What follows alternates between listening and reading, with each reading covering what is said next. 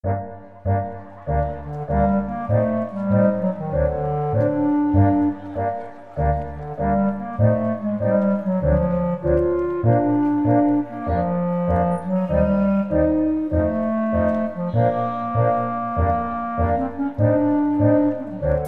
de memória.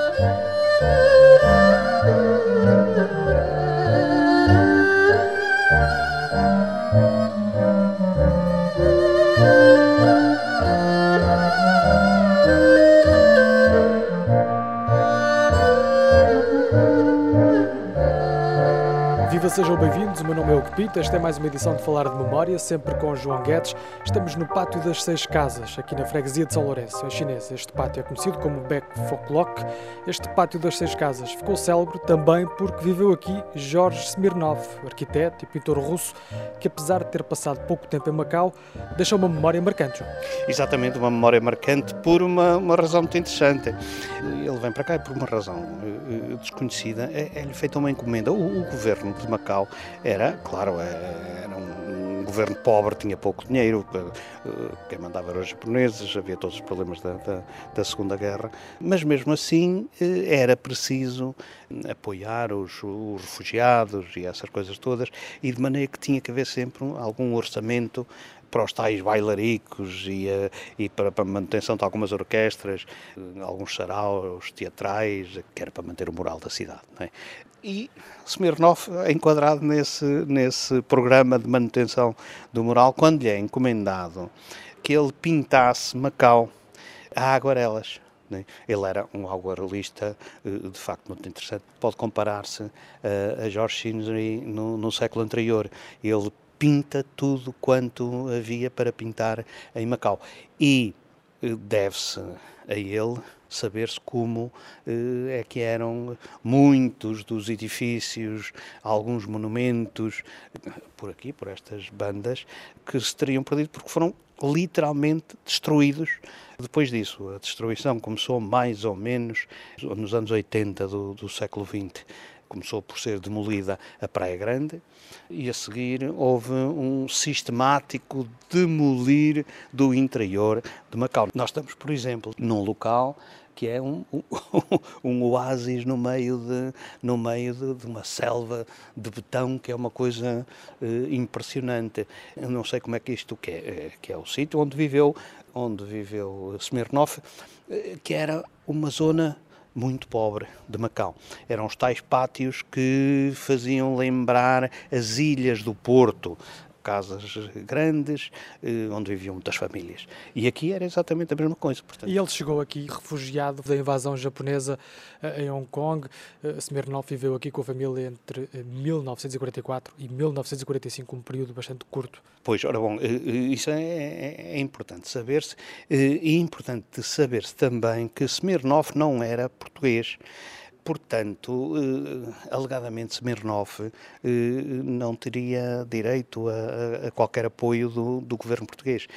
No entanto, e aí está a forma como nós, portugueses, tratamos os refugiados, os imigrantes, portanto, a forma como nós recebemos os refugiados, os estrangeiros, é uma forma simpática, apoiamos, não há segregação racial, nada disso, e aqui verificou-se com Jorge Smirnov, verifica-se isso. Ele não tem direito à subvenção porque ele não é um cidadão português. No entanto, o governo, o que é que fez? Fez, durante a guerra, vieram centenas largas, se não milhares, de refugiados aqui de Hong Kong que ou tinham nacionalidade inglesa ou tinham outras nacionalidades. Mas só os portugueses é que tinham direito a receber as subvenções do governo de Macau. O governo de Macau resolveu fazer um registro muito especial acerca dos refugiados. E, portanto, desde que declarassem que tinham um primo, um avô, um tio, um bisavô...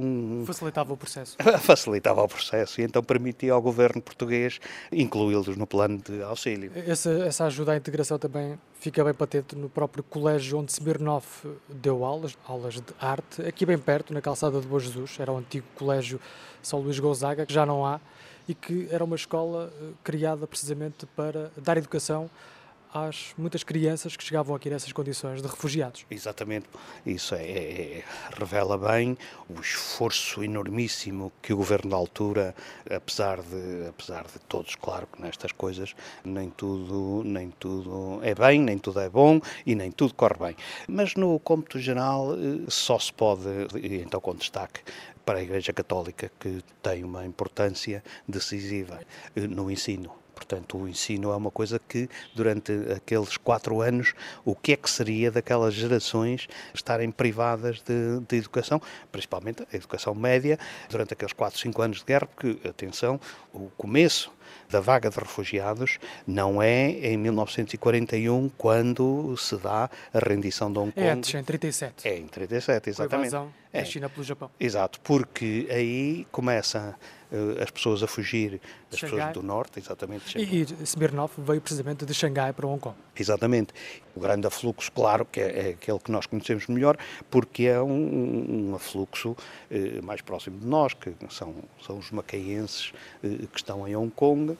Portanto, e esses é uma transição abrupta, porque eles estavam plenamente convencidos que a Inglaterra, que era a superpotência da altura, que conseguiria, sem dúvida nenhuma, suster o avanço dos japoneses. E, de repente, o que acontece é que os japoneses avançam para sul, afundam a esquadra britânica, que, alegadamente, era impossível de vencer, e aí as pessoas percebem que, afinal, o auxílio inglês já não lhes garante nada. E aí, quando os japoneses atacam Hong Kong, no Natal de 1941, ocupam Kowloon e calmamente atravessam aquele pequeno canal, desembarcam na ilha de Hong Kong e aniquilam completamente a resistência britânica. E é aí que a comunidade macaense de Hong Kong abre os olhos e de um dia para o outro teve que fazer as malas e vir para Macau. Ora, quem vem com os macaenses são as outras comunidades, normalmente George Smirnov, que é um russo. Ora, a comunidade russa é um componente importante desse afluxo de refugiados aqui para Macau. Havia uma quantidade muito grande de famílias russas que não se sabe bem porquê, mas ligaram-se às comunidades portuguesas, principalmente macaenses, não é? Que viviam aqui, mas também em Xangai e tudo isso. Que é gente que vem de Harbin. Quando cheguei, em finais da década de 70, ali na Rua da Palha, havia umas bruxas russas que adivinhavam o futuro, tinham bola de cristal e tudo isso, e de maneira que o pessoal ia lá ter consultas com essa gente. Ora, era, enfim, mais uma atração turística que atraía principalmente gente de Hong Kong. Não era uma atração para a comunidade chinesa, mas para a comunidade ocidental era. Muitos depois, quando foi a transição em 99, foram-se embora daqui e muitos, curiosamente, nem por sombras regressam à Rússia, onde não têm raízes nenhumas. Vão para Portugal. Não sei qual foi depois o Smirnov. Teve um fim trágico, suicidou-se em 47, em Hong Kong. Pronto. E assim recordamos a breve mas marcante passagem de George Smirnov por Macau. Pode seguir-nos também em memoriamacau.blogspot.com e ainda no Facebook basta procurar por Falar de Memória. Obrigado, João. Até para a semana. Obrigado.